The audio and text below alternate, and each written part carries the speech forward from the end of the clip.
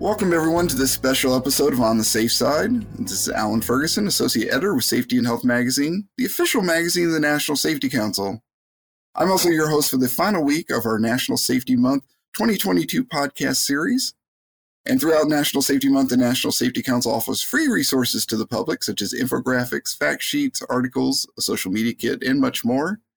NSC members also receive exclusive posters, tip sheets, safety talks, and webinars, plus additional resources to keep workers safe this month and all year long.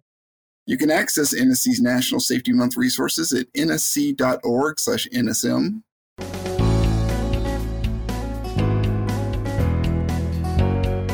This week, we're discussing slips, trips, and falls with David Consider, Senior Safety Consultant at the National Safety Council. Our listeners may remember that David and fellow NSC Senior Safety Consultant Joanne Dankert appeared on Episode 9 to talk about powered industrial trucks. So David, thank you so much for joining us once again here on the Safe Side. Yeah, always great to partner with you and our listeners on these podcasts. Thank you so much for this opportunity, Alan. First question, let's start with falls from heights, which are the third leading cause of workplace fatalities, according to NSC's Injury Facts. What are the common problems or issues that lead to these kind of falls? Let's first put this topic into perspective with some facts and data, if I may. So following highway crashes and intentional injuries by persons, falls to a lower level is the third leading fatal workplace event, just as you pointed out, and the fifth leading event resulting in cases with days away from work. Historically, falls are the leading cause of fatalities in construction. Furthermore, falls can cause more deaths in construction than any other hazard. Matter of fact, accounting for about 1/3 of all of our fatalities in the industry.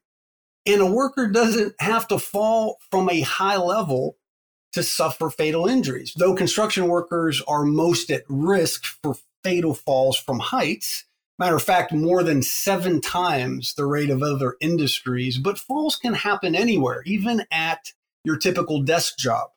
Now, as far as the common problems or issues that lead to these, we must recognize that these incidents involving falls are generally complex events, frequently involving a variety of factors. And consequently, we must deal with both the human and equipment-related issues in protecting workers from our fall hazards. So, David, what are some ways employers and workers can help avoid those issues? Specific recommendations to help avoid these issues, we would conduct a hazard assessment for each job or task as necessary, such as our infamous JSAs, job safety analysis, or job hazard analysis.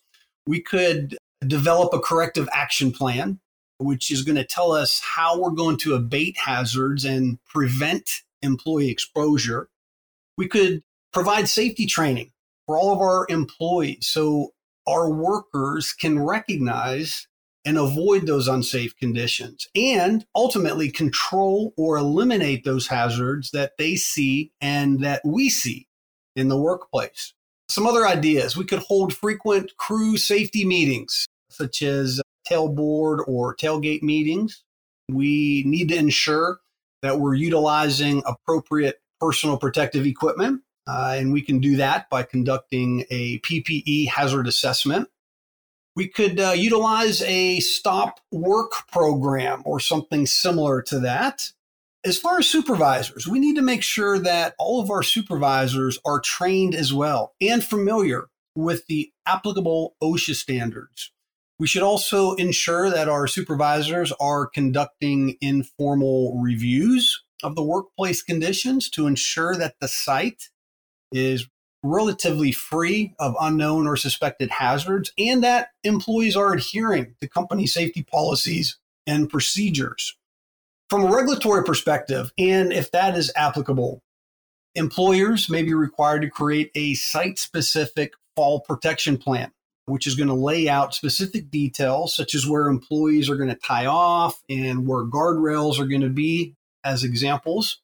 And lastly, we could have a fall protection permit system in place, focusing specifically on fall protection during inspections and in order to plan for those potential falls in those risky areas.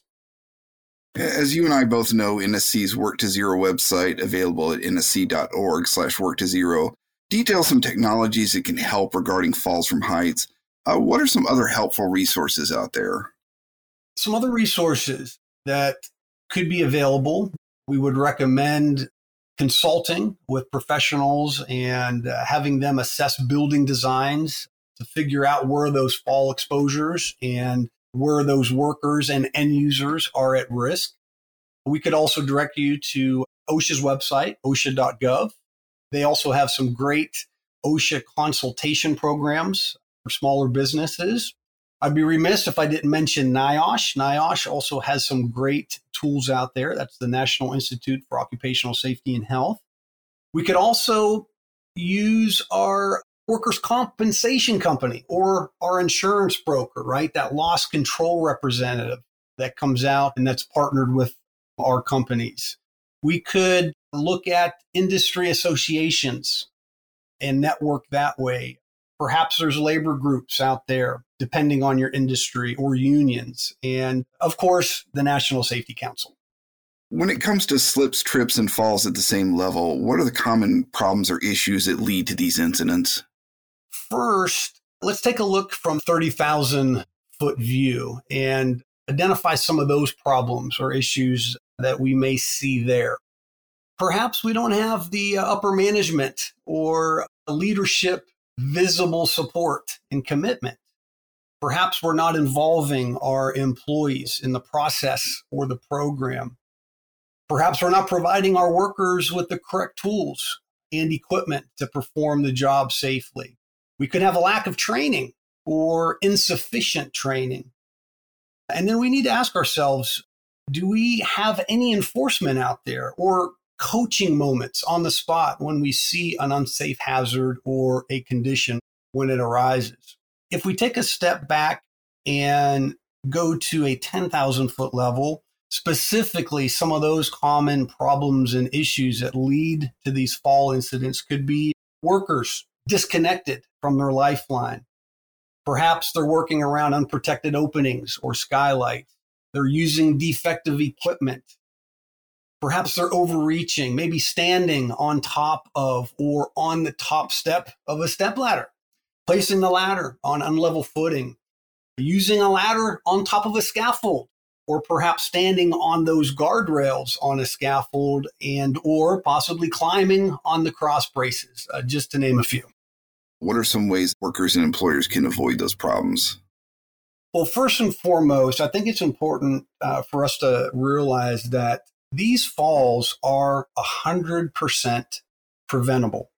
Whether we are working from a roof, from a ladder, or a scaffold, it's important for us to plan ahead to get the job done safely. We must also assess the risks and provide and use the right equipment. And lastly, we got to train everyone how to use the equipment safely. And let's also determine if working from a height is even absolutely necessary, or if there is another way to do the task safely. All this leads me into our infamous hierarchy of controls. When it comes to fall protection, ultimately what we want to ask ourselves is, are we able to eliminate this hazard completely? So in order to avoid falls, employers should coordinate the design with the architect, prefabricate in a controlled work environment, and perhaps ensure that possibly we can work at ground level instead of at a height. The next step in the hierarchy of controls is for us to look at substituting. As an example, maybe we involve a change in the sequence of activities or an adjustment in the project schedule. The next step in our hierarchy of controls really gets into that engineering controls bucket, which involves establishing an edge protection system, perhaps guardrails, maybe a safety net, just to name a few examples there. And then we look at the administrative controls. We could involve restriction of access to certain areas. Maybe we even set up warning line systems. And then lastly, In the hierarchy of controls, which we know is the least effective solution, is issuing our workers personal protective equipment, such as fall restraints and fall arrest systems. Thank you so much once again, David, for joining us for this special National Safety Month podcast series. And thank you to all of our listeners. We appreciate you tuning in from wherever you are, and we appreciate all that you do to keep everyone safe. Be sure to check out our other special episodes at safetyandhealthmagazine.com/podcast. Most of all, please remember to stay on the safe side.